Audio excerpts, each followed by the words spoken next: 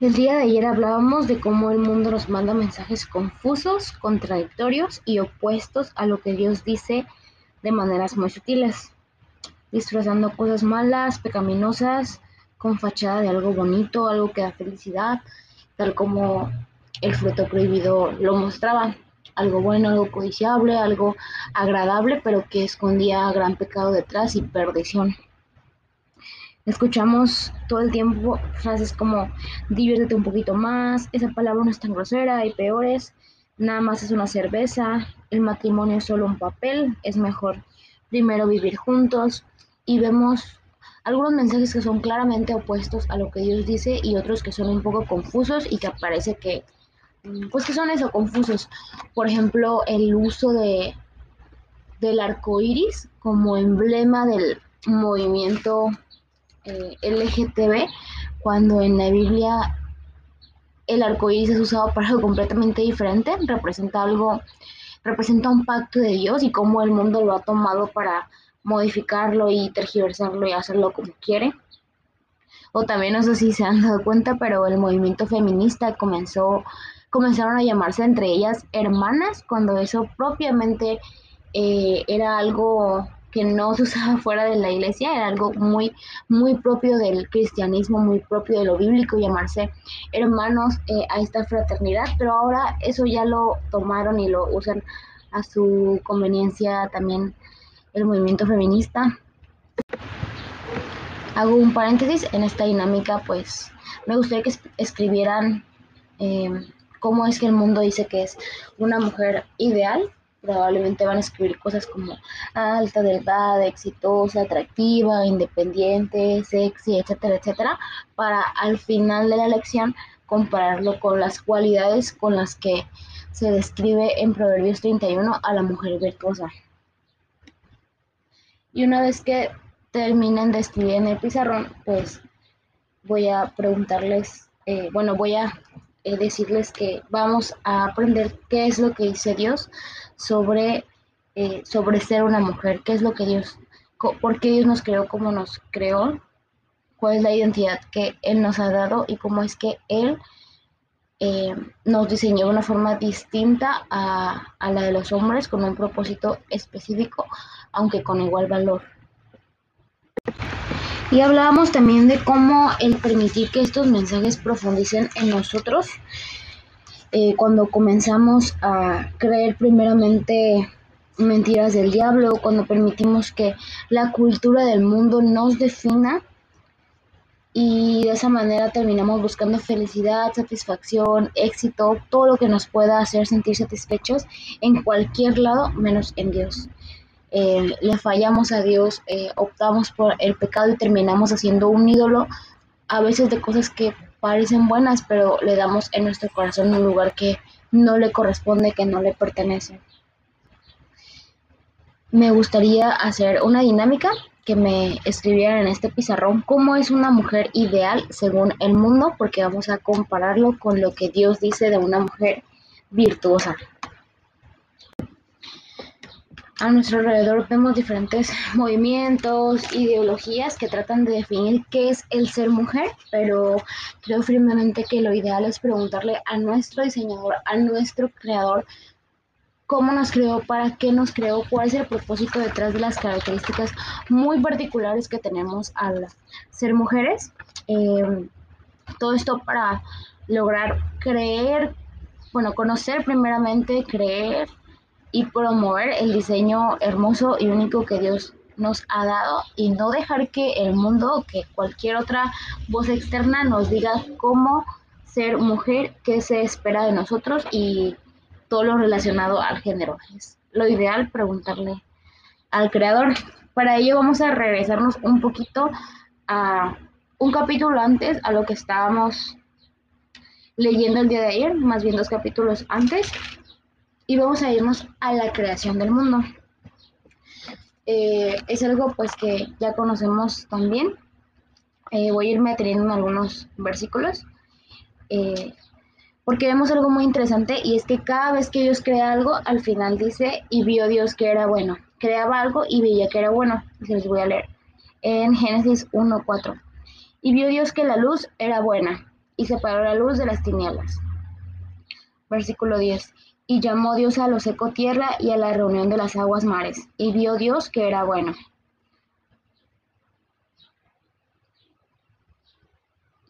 Versículo 12.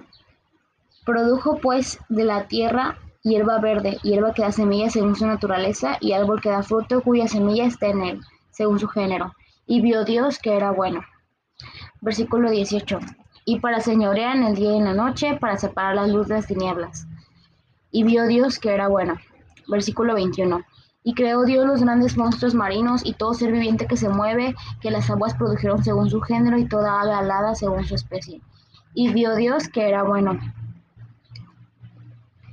Y versículo 25. E hizo Dios animales de la tierra según su género, y ganado según su género, y todo animal que se arrastra sobre la tierra según su especie.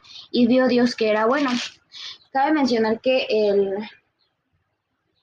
el capítulo 1 narra la creación en general, pero el capítulo 2 se enfoca en el día específico en el cual Dios creó al hombre y posteriormente a la mujer. Entonces vamos a ver qué es lo que Dios expresó cuando creó al hombre. Versículo 18. Y dijo Jehová Dios, no es bueno que el hombre esté solo. Es decir, después de un día, 2 días, 3 días, 4 días, en los cuales cada vez que creaba algo decía, vio Dios que era bueno, por primera vez dice que algo no es bueno. ¿Y qué es eso que no es bueno? Que el hombre esté solo. Ahora vamos a regresarnos al capítulo 1 cuando ya están creados tanto el hombre como la mujer, y vamos a ver cómo se expresó Dios. Dice el versículo 31.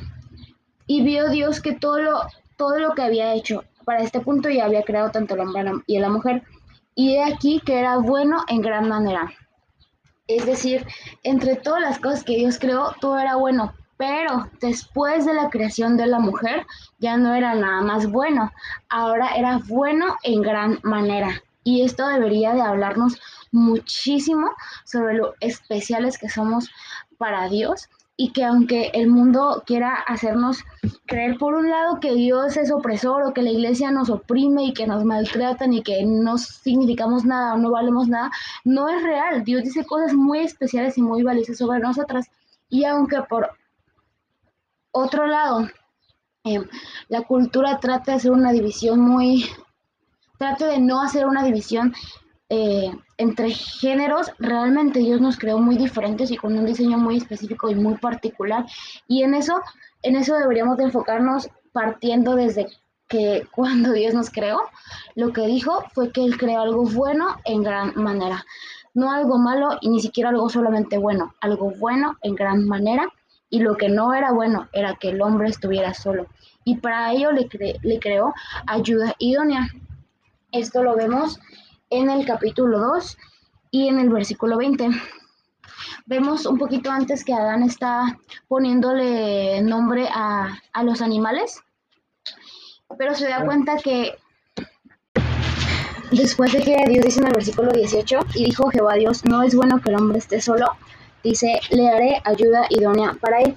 Y la verdad es que esta palabra ayuda suena quizá de inicio, no suena tan agradable, quizá suena como pues no sé, me ayuda a tener limpia la casa, me ayuda a barrer, pero ese no es el verdadero significado de esa palabra.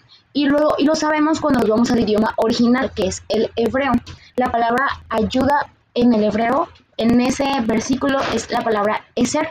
Y el significado de la palabra eser es verdaderamente muy, muy impresionante, es muy fuerte, porque la palabra eser es usada nada más en el Antiguo Testamento y se usa 21 veces. 2 veces es con referencia a Eva, 3 veces es con referencia a naciones que proveen asistencia militar al pueblo de Israel, y el resto, las 16 veces más que se menciona, es usada en referencia a Dios, como alguien que asiste, como alguien que rescata. De hecho, en Éxodo, Moisés le puso a uno de sus hijos el nombre Eliezer, con la palabra eser ahí, claro, porque significa Dios es mi ayuda. Y le pone ese nombre no porque Dios le lave la ropa a Moisés, obviamente no, sin decir que eso es algo malo, sino porque Dios había librado a Moisés de la espada del faraón. Esa palabra describe aspectos de la personalidad de Dios como alguien que es nuestra fuerza, nuestro salvador, nuestro protector, nuestra ayuda. Y esa palabra, ser, esa palabra que se usa en contextos de guerra, esa palabra que se usa para describir a Dios, es la misma palabra que fue usada para describir a la primera mujer. ¿Por qué? ¿Por qué se describe a la mujer como una ayuda idónea?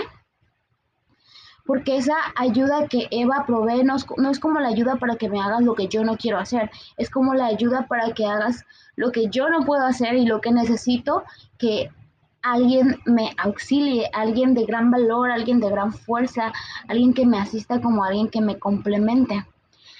Por otro lado, la siguiente palabra, además de ayuda, es idónea, que viene del término hebreo kenegdo y significa algo opuesto.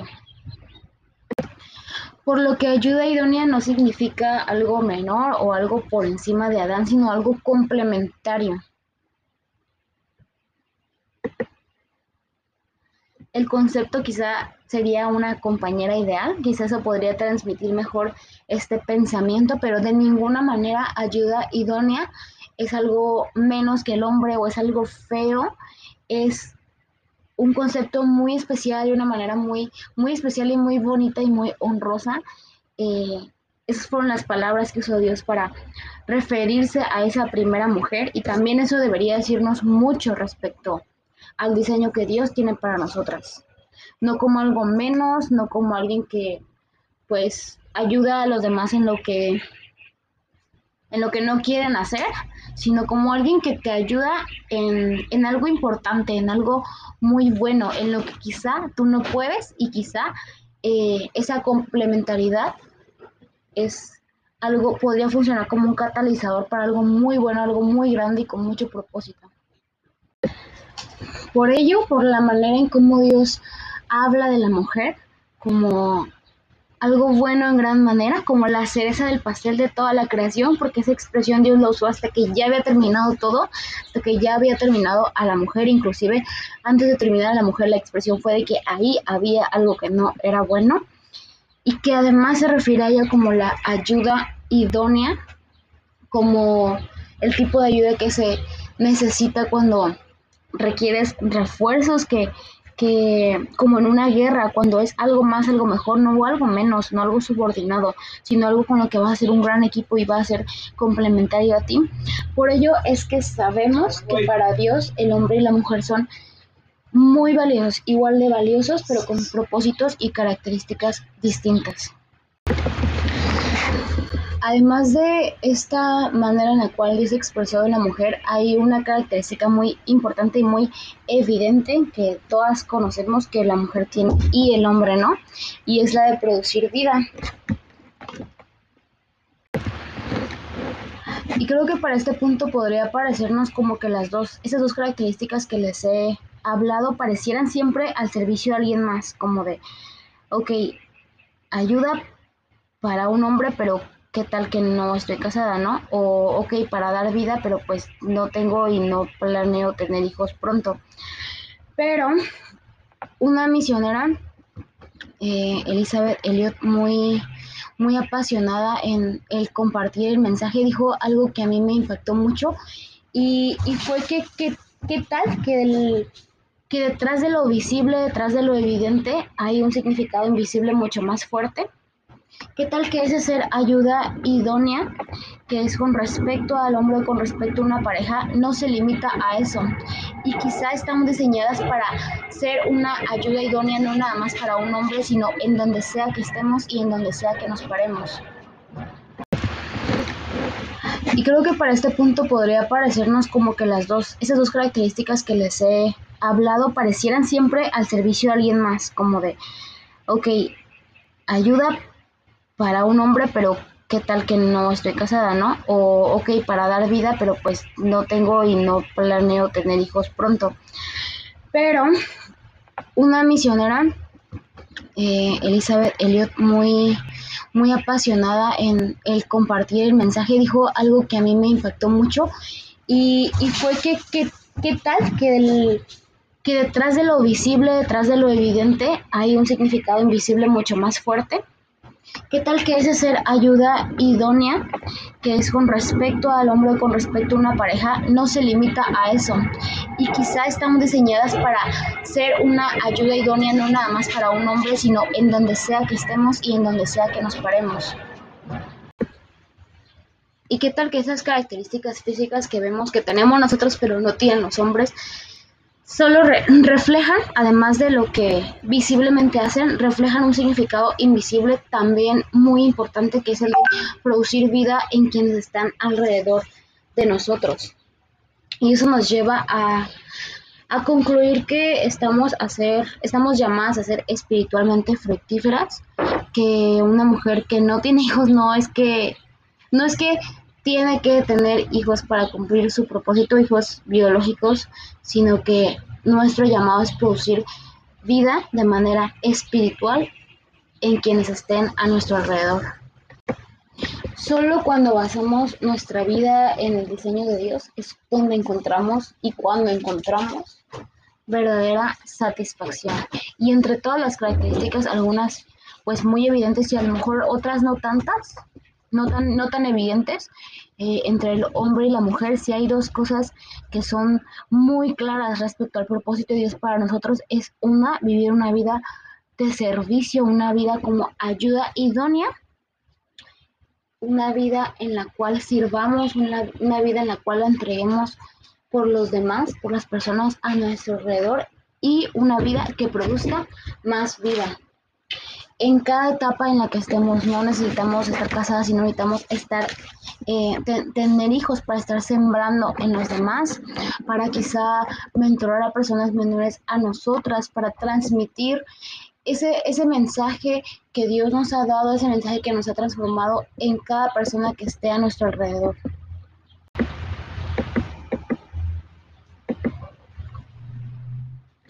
Cuando decidimos producir vida, ya sea física o espiritual, pero en esa etapa de nuestra vida pues evidentemente es espiritual, lo que hacemos es imitar a nuestro Salvador, quien eligió dar su vida para que nosotros, que éramos pecadoras, pudiéramos ahora tener vida eterna. De esa manera, cuando ofrecemos nuestro tiempo, nuestro servicio y nuestra guía, también producimos vida, y eso no importa en qué etapa de nuestra vida nos encontremos, porque podemos poner en práctica este aspecto de nuestro diseño. Y eso implica que cuando miremos el diseño físico de nuestro cuerpo, sepamos que no es únicamente algo superficial, algo de afuera, sino que esto nos recuerda que el objetivo es todavía más grande. El objetivo de Dios para nosotros como mujeres es más grande, y es dar vida no solamente física, sino también espiritual. Y este es un pilar importante en el diseño de Dios para nosotras. Otra característica que también es muy evidente es que las mujeres tendemos más a ser más relacionales, y eso se ve, por ejemplo, cuando vamos de a 2, de 3, de 4, a 5 al baño. Los hombres no hacen eso, y generalmente no hacen eso. Yo no he visto que lo hagan, pero si lo hicieran sería un poquito raro. O el hecho de que hablamos más del doble de palabras que los hombres al día debería decirnos mucho, y deberíamos de utilizar ese aspecto relacional en nosotros para ambas cualidades que les mencioné anteriormente, para ser ayuda hacia los demás y para producir vida, para impactar, para sembrar en la vida de los demás, sean mayores o sean menores a nosotros. Esto suena quizá radical, porque así es el diseño que Dios tiene para nosotros, realmente radical. Es una apuesta a una cultura que te dice tú, solo enfócate en lo que tú quieres, en tus metas, en tus sueños, en tu tiempo, en todo lo que tú quieres. Olvídate de los demás, sé independiente. Y lo que Dios nos dice pues es muy diferente. Lo que Dios nos dice tiene que ver con servicio, tiene que ver con amor, tiene que ver con abnegación. A pesar de que actualmente tenemos allá afuera un movimiento que está tomando fuerza y que pareciera que busca el bien, que es el movimiento feminista, que es un movimiento al que con el que yo no me identifico, primeramente porque es una ideología y nadie de nosotros deberíamos de seguir ideologías, deberíamos de basar nuestro pensamiento en lo que Dios dice sobre cualquier cosa, sobre todo lo que Dios dice sobre nosotras. No bueno, veo que estas chicas que se identifican con esta causa tratan de buscar muchas cosas buenas como la equidad. Sin embargo, así como han tenido avances, han tenido retrocesos muy feos y tienen causas muy lamentables, tales como el aborto, que al principio parecía que no tenían nada que ver, que una cosa era ser feminista y buscar la equidad y otra cosa era promover el aborto y apoyarlo y buscar que eso sea legal, posible y una opción. Pero ahorita es más que evidente que están ligados, que van de la mano, que es uno y otro juntos. Y bueno, definitivamente no es un movimiento que luche por todas las mujeres porque deja de lado a las más vulnerables. Hace poco veía una entrevista de una doctora que pertenece a una organización que promueve, bueno, que, ¿cómo se dice?, aplica interrupciones de embarazo, que suena muy bonito para lo que es esa palabra, interrupción de embarazo. Y le preguntaron, en una entrevista, y le preguntaron que cuándo era el inicio de la vida, porque pues este movimiento parte de que no hay vida desde la concepción, desde que a partir de las tantas semanas comienza la vida, o peor tantito, que solamente si es deseado es un bebé y si no es deseado no es un bebé, solo es un cúmulo de células, lo cual es muy clasista, por cierto. Entonces lo que dijo, o sea, lejos de dar una respuesta médica o biológica o desde la embriología, lo que dijo fue que esta respuesta tenía que ver con la ideología de cada quien y con la percepción de cada quien y que no había una respuesta como tal para eso. Y no es una respuesta que esperaríamos de un médico. ¿Por qué? Porque los libros de embriología hablan de que el inicio de la vida parte desde la concepción y negar eso, más bien decir eso, decir, pues sí, efectivamente la vida comienza desde la concepción, significa aceptar que el aborto es un asesinato. Yo sé que muchos de nosotros tenemos amistades que se identifican muy bien, muy fuertemente con esta causa y yo creo que muchas de ellas tienen buenas intenciones porque tratan de ver por personas como niñas que han sido abusadas, como comunidades en donde las mujeres son violentadas por sus esposos y ya no pueden mantener más hijos, pero esa es solamente la fachada, eso es solamente el emblema emocional que quieren poner, quieren hacernos creer que luchan por esa causa y por esas mujeres tan vulnerables, pero lo que hay detrás es un gran negocio. Detrás de ese movimiento hay industrias como Planned Parenthood, que pueden buscar en internet, que ellos si estos movimientos feministas no reconocen el valor de una vida desde la concepción, pues esas empresas sí. Esas empresas lucran con las partes de los cuerpos de esos bebés y aunque de inicio se quiera hablar de que se quiere hablar de un aborto legal, seguro, hasta antes de cierta semana, la realidad es que los países que hoy día han aprobado el aborto, por ejemplo China, por ejemplo países europeos, por ejemplo Canadá, deja de ser tienes esta opción para muchas veces volverse una obligación. Por ejemplo, en la República Popular China obligan a mujeres a abortar desde que se implementó la política de un solo hijo. O sea, se va más allá. Ojalá fuera nada más, bueno, no ojalá, pero no se queda en lo que ellas dicen. El discurso es, no te obligamos a abortar, es solamente para que tengas la opción en caso de que no quieras ser mamá, pero no se queda hasta ahí. Y se ve en cómo esta situación evolucionado en otros países. Llega a un punto donde ya no es antes de las X semanas, es aunque el bebé esté bien formado. Y ya no es solo bajo ciertos casos como violación o para esas causas, sino para cualquier causa, de manera que, por ejemplo, ahora puede un violador llevar a una niña a abortar, no necesita el permiso de sus papás, no necesita el permiso de nadie, y eso es lo que realmente ocasiona el aborto legal.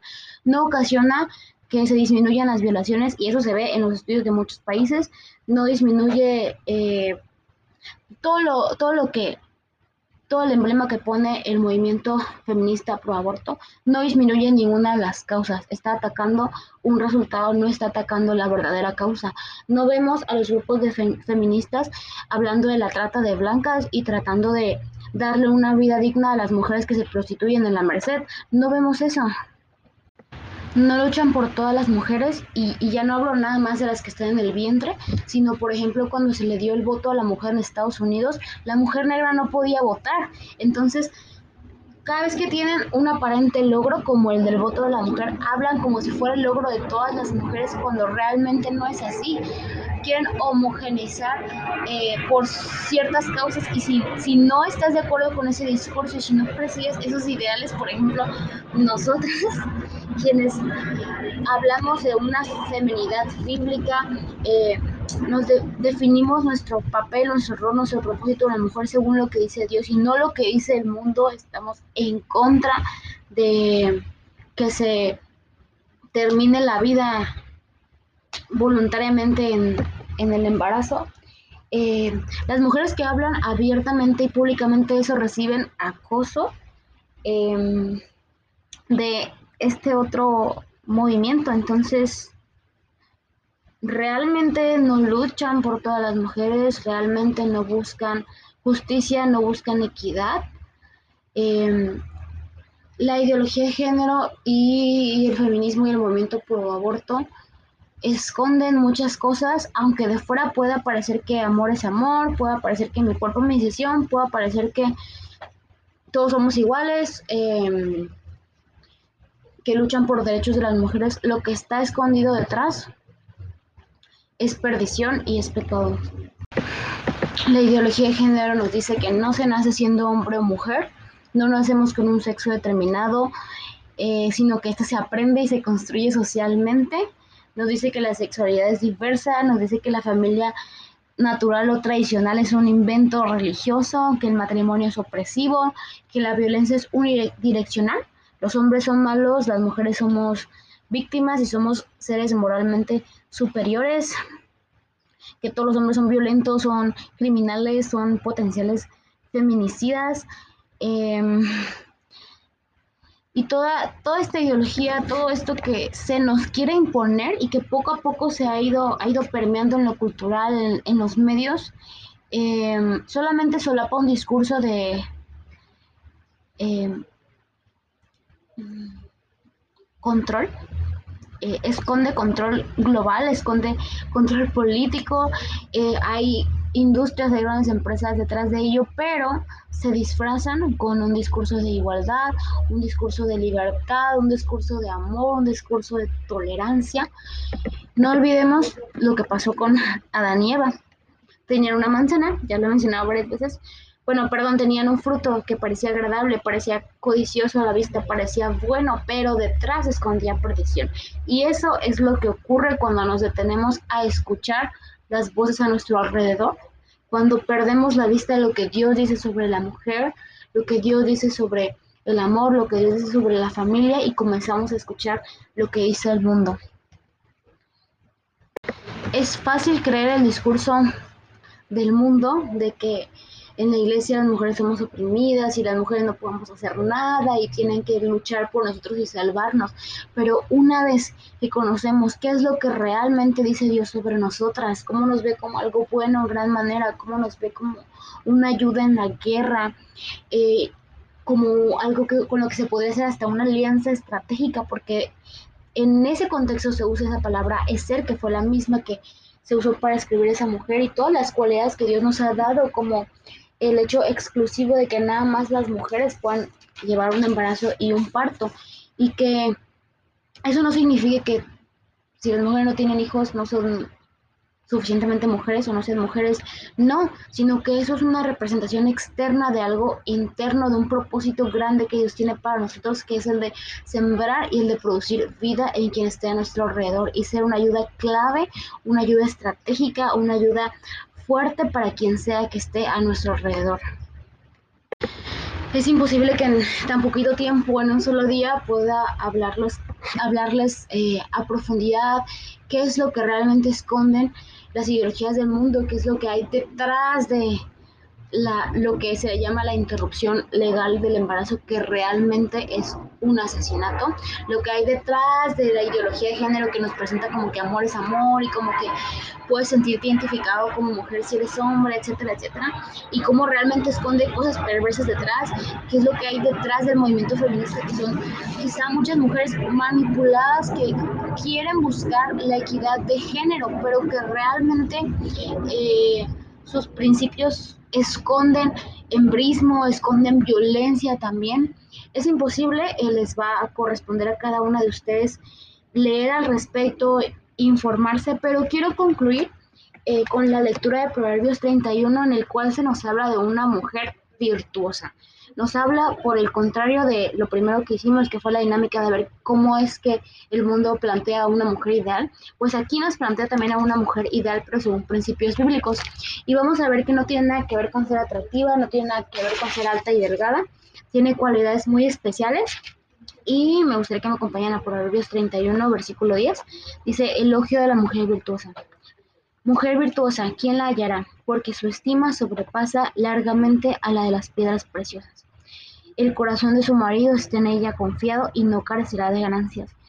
Aquí nos habla de una persona en la cual se puede confiar.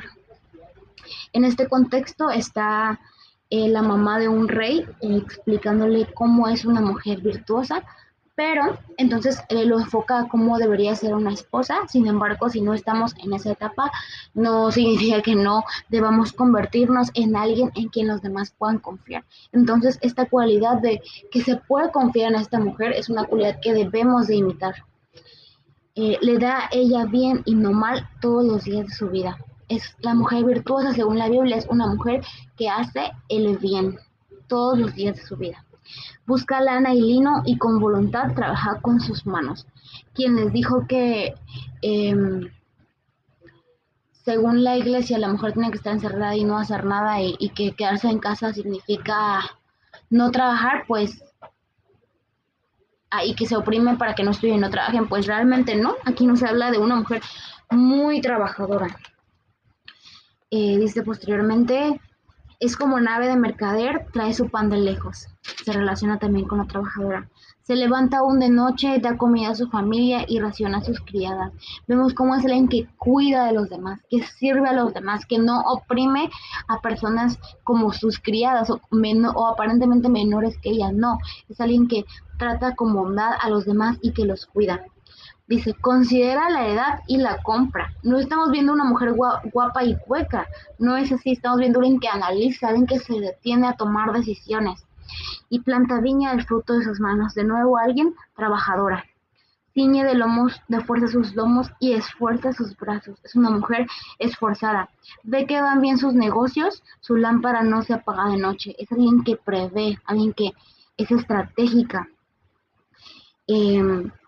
Que es emprendedora y se aplica su mano al uso y sus manos a la rueca. Nos menciona una vez tras otra a alguien muy trabajador, alguien que se esfuerza. Alarga su mano al pobre y extiende sus manos al menesteroso. Creo que de mis partes favoritas es el último versículo, porque nos habla de alguien que, además de todas las cualidades que ya tiene, además de eso es alguien piadosa. Es alguien que le alarga su mano al más necesitado y que las extiende a los menesterosos. Esas son las cualidades que realmente debería tener una mujer. Eso es lo que realmente debería ser una mujer. Todo lo que el mundo dice de que la mujer es mejor que cualquier otra persona moralmente superior, es especial, pero no es mayor ni menor al hombre. No es es imposible que en tan poquito tiempo, en un solo día, pueda hablarles a profundidad qué es lo que realmente esconden las ideologías del mundo, qué es lo que hay detrás de lo que se llama la interrupción legal del embarazo, que realmente es un asesinato, lo que hay detrás de la ideología de género que nos presenta como que amor es amor y como que puedes sentirte identificado como mujer si eres hombre, etcétera, etcétera, y cómo realmente esconde cosas perversas detrás, qué es lo que hay detrás del movimiento feminista, que son quizá muchas mujeres manipuladas que quieren buscar la equidad de género, pero que realmente sus principios esconden embrismo, esconden violencia también.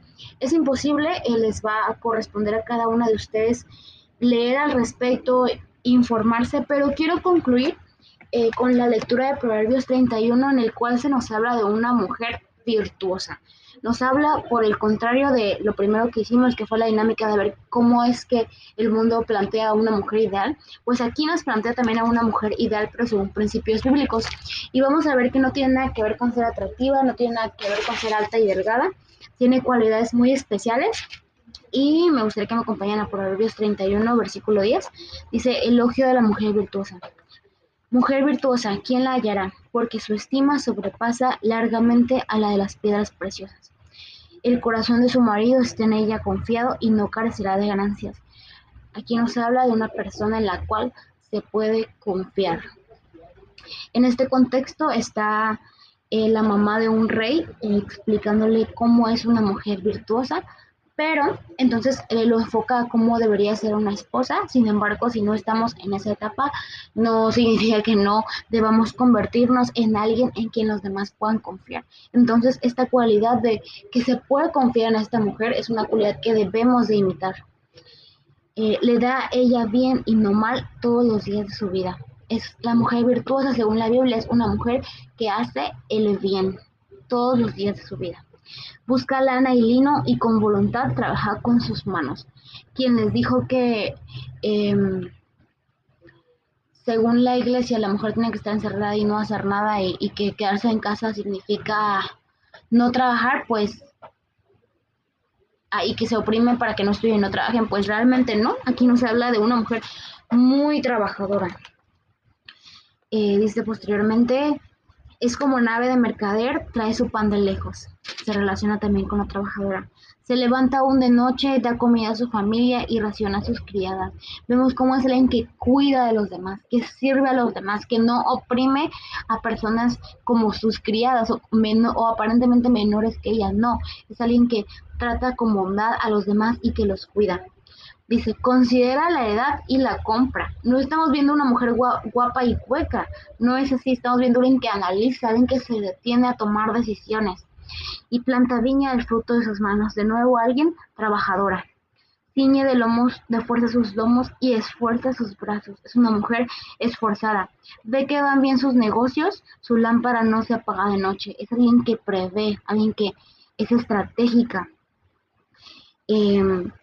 Que es emprendedora, dice, aplica su mano al uso y sus manos a la rueca.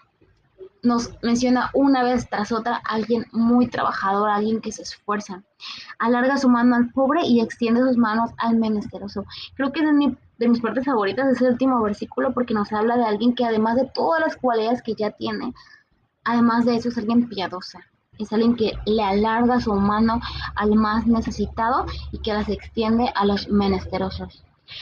Esas son las cualidades que realmente debería tener una mujer. Eso es lo que realmente debería ser una mujer. Todo lo que el mundo dice de que la mujer es mejor que cualquier otra persona moralmente superior, es especial, pero no es mayor ni menor al hombre. No es tampoco exactamente igual al hombre, porque tiene características muy especiales. Tampoco es oprimida en la iglesia, muchísimo menos, por Dios, no es así. Tenemos muchísimos ejemplos bíblicos de grandes mujeres que fueron líderes, que tenían negocios. Débora, por ejemplo, era una gran líder. Tenemos a la mujer que vendía púrpuras. Tenemos a mujeres que eran muy ayudadoras. Inclusive hay una parte en la Biblia en la cual Jesús le habla a unas mujeres y le dice que el aseo de la casa no es lo más importante en ese momento, que hay cosas más importantes. Cuando Jesús resucita, primeramente se manifiesta, primeramente se aparece a mujeres.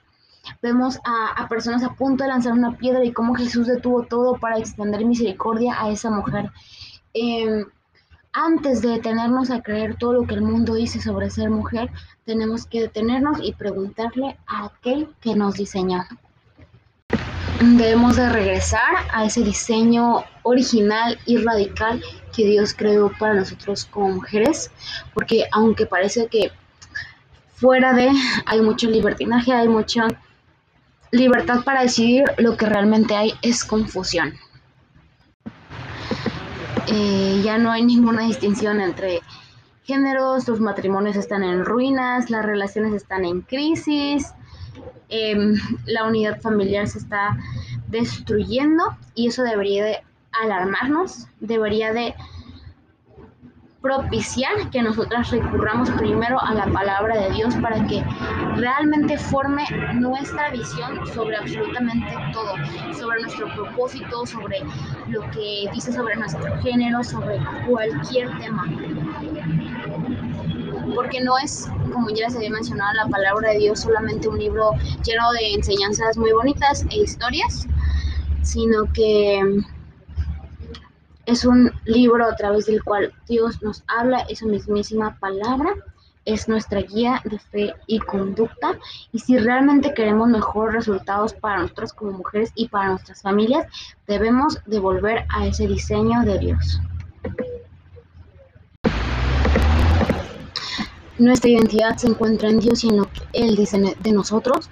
Nuestro valor no está en nuestro físico, no está en la popularidad que podamos tener, no está en los diplomas que podamos también obtener, no está en la atención que nos den los demás, ni siquiera está en lo que ustedes y yo pensamos de nosotras mismas.